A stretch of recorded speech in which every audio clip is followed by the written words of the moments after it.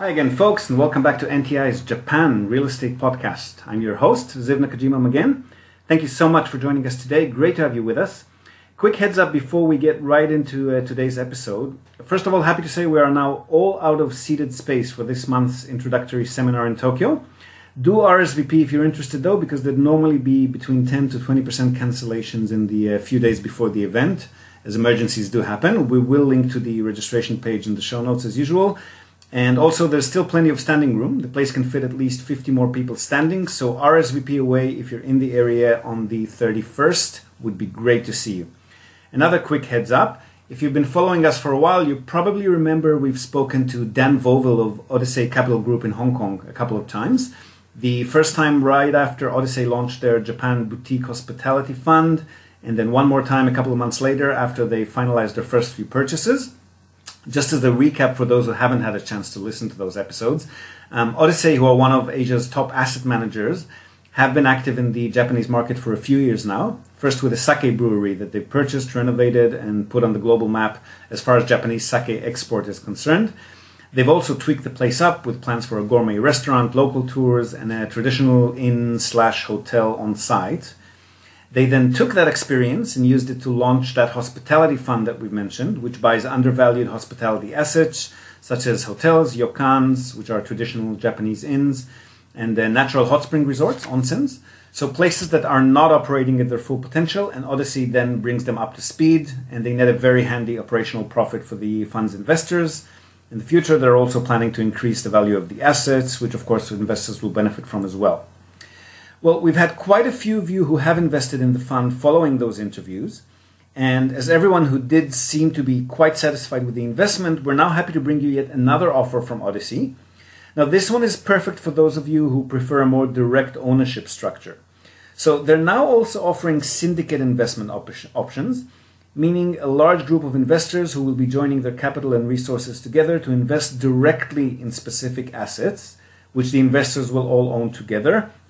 Still under Odyssey's super capable, profitable management, and they've benchmarked a few of these potential assets for their first syndicate options, a hotel in Kyoto and another group of hotels, so a batch of prime assets in various other cities, which they've included in the syndication option that they now offer.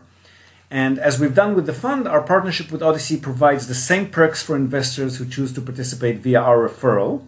So the normal minimum investment amount, which is usually $250,000 has been scaled down to only $50,000 for investors referred by NTI. All sign-up fees have been waived, so same as with the fund, and which to me is the most attractive perk, the offer comes with VIP membership, which means investors will also have annual usage rights. That's right, you will be able to stay at these luxury properties every year, so the perfect vacation for anyone, to be used at your convenience or as a giveaway to friends, family, clients, etc. Now, these investments, similar to the fund, are pegged to yield at least 8% annually, although Odyssey are hoping for almost double that return if things go as planned, and we'll link to the page explaining more about this investment in this episode show notes as well, so feel free to contact them directly if you wish, or you can message us and we'll send through a direct introduction and referral. Either way, just make sure that they know that you were referred by NTI, so they'll know to give you those bonuses that we mentioned. Okay, so without further ado, we're going to dive right into this week's episode, in which we're going to be talking visas, and more specifically, investment or business management visas. Now, we often get asked if it's possible for real estate investors who buy properties here in Japan to get a visa so that they can also live here, whether it's in the properties that they've purchased or elsewhere. And it makes sense too. There are many countries around the world where investing in real estate also grants the buyer a visa if the property is at a certain minimum value or a certain minimum income, which enables people to get two birds with one stone, invest in real estate, and also live in the country they're investing in, either full-time or for parts of the year, etc. Well, in Japan, the answer is a bit more complicated than that. And for this purpose, we've invited Mr. Hiroshi Shimizu, an immigration lawyer who works here in Fukuoka City, to tell us a bit more, and he's here with us. Shimizu-san, yoroshiku onegai shimasu. Thank you so much for joining us on the podcast today. Oh, thanks. It's great to be here. Okay, so let's explain the question again. There are many people who invest in Japan, or are planning to invest in Japan, and they've either got a business in their home country, or they can set up a company branch office here. or they want to start a new business and they're interested in moving to Japan. So firstly, can you please explain a little bit about what types of business visas actually exist and what are the requirements for each of those visas? Well, there are currently about 30 kinds of visas in Japan. These visas are mainly classified into these based on each activities in Japan and each status, such as spouse of Japanese national or permanent residence, etc. Applicants are required to meet the conditions of landing. It means their activities which intend to do in Japan must correspond to each visa specified in the law and fulfill criteria required for each visa. For example, if someone intends to receive approval for the business manager visa for the purpose of setting up a new business in Japan, they are required to engage in managing their business on their own, and their business are expected to be sustainable and stable. And also, they are required to meet such criteria as opening a business office and hiring 2 or more full-time employees or having capital or investments exceeding 5 million Japanese yen. Okay, so in relation to real estate investment, what type of business would be acceptable from an immigration and visa perspective? Let's say if somebody wants to get a business visa, can they just set up a local Japanese company to invest in real estate and then purchase any kind of property under that company name? Like, for example, one small mansion room, or is there a minimum size or a minimum price or some special kind of property that qualifies for that? Well, there's no visa for asset management only for personal benefit or as a personal activity. Therefore, even though someone just set up a Japanese company and just purchased some properties under the company name in order to invest in real estate, it is not enough to be permitted to apply for business manager visa. There are some crucial matters they must prove. First of all, they can manage their companies by not only investing in properties but hiring employees and managing their properties as parts of their business. For example, paperwork, cleaning service, maintenance service, etc. Secondly, as a manager, they can create business plans which can be profitable continuously and stable, regardless of the amount of expenses, by making use of their abundant investment experiences and knowledge, and can execute its business according to their business plans. Finally, it is necessary for them to set up and manage their companies in relation to real estate investment in Japan.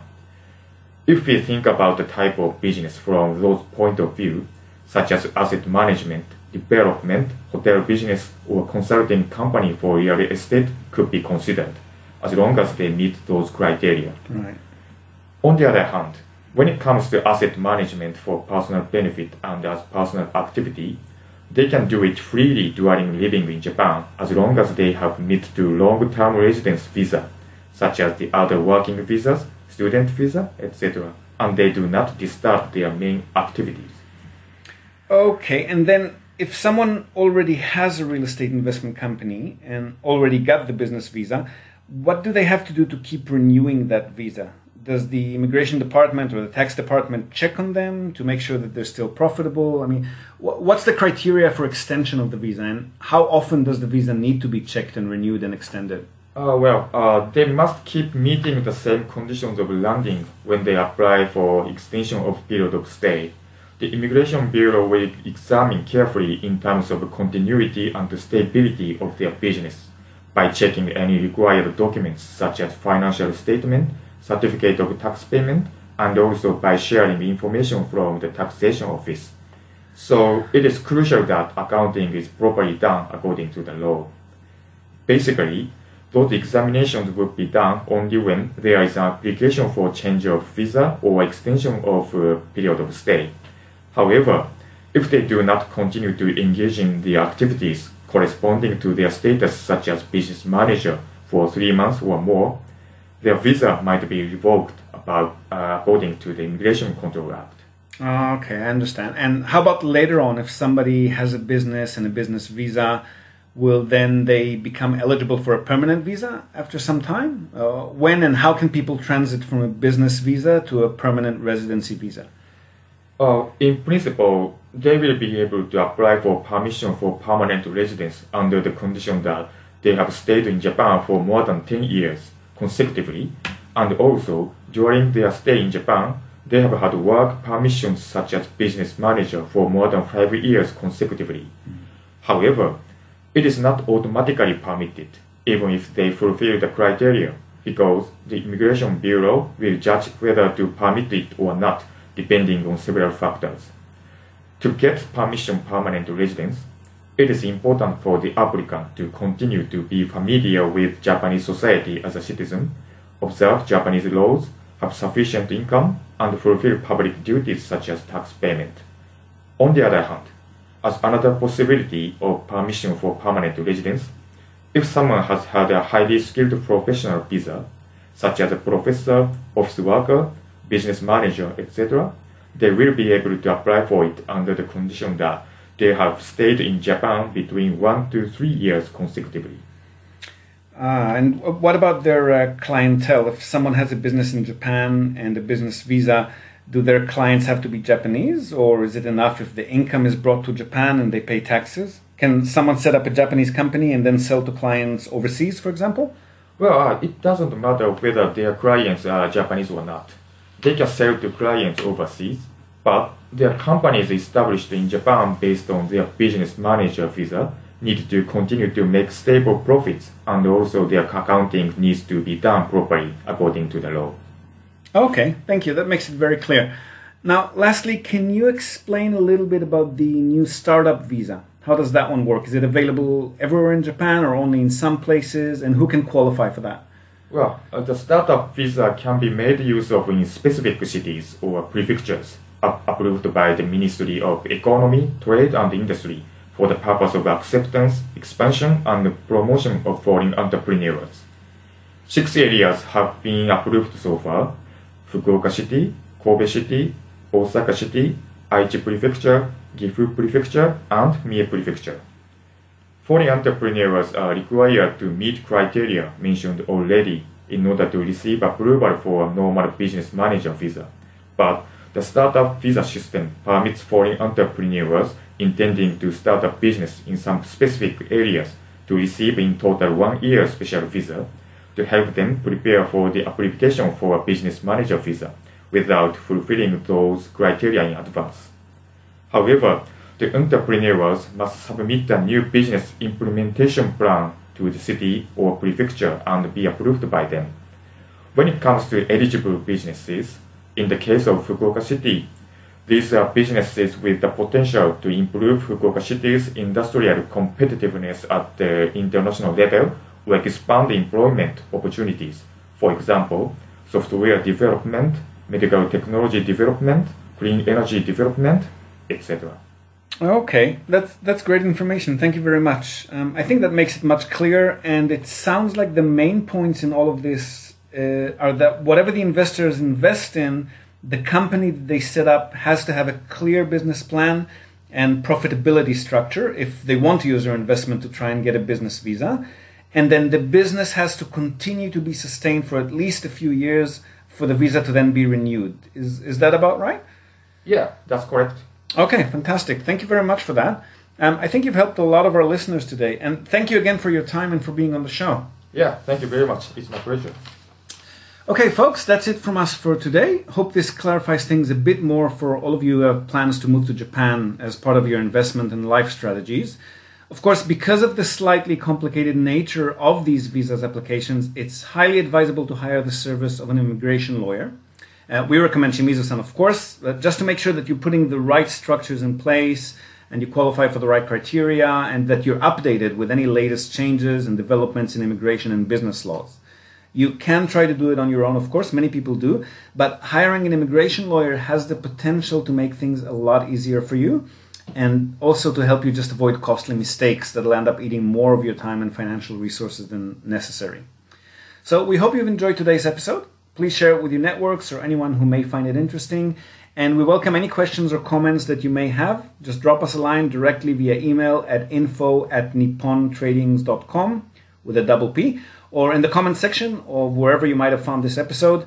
And do take a moment of your time, if you can, to leave us a review or at least give us a star rating in the iTunes Store, Podcast Repository, or Spotify, or wherever you might have found this podcast.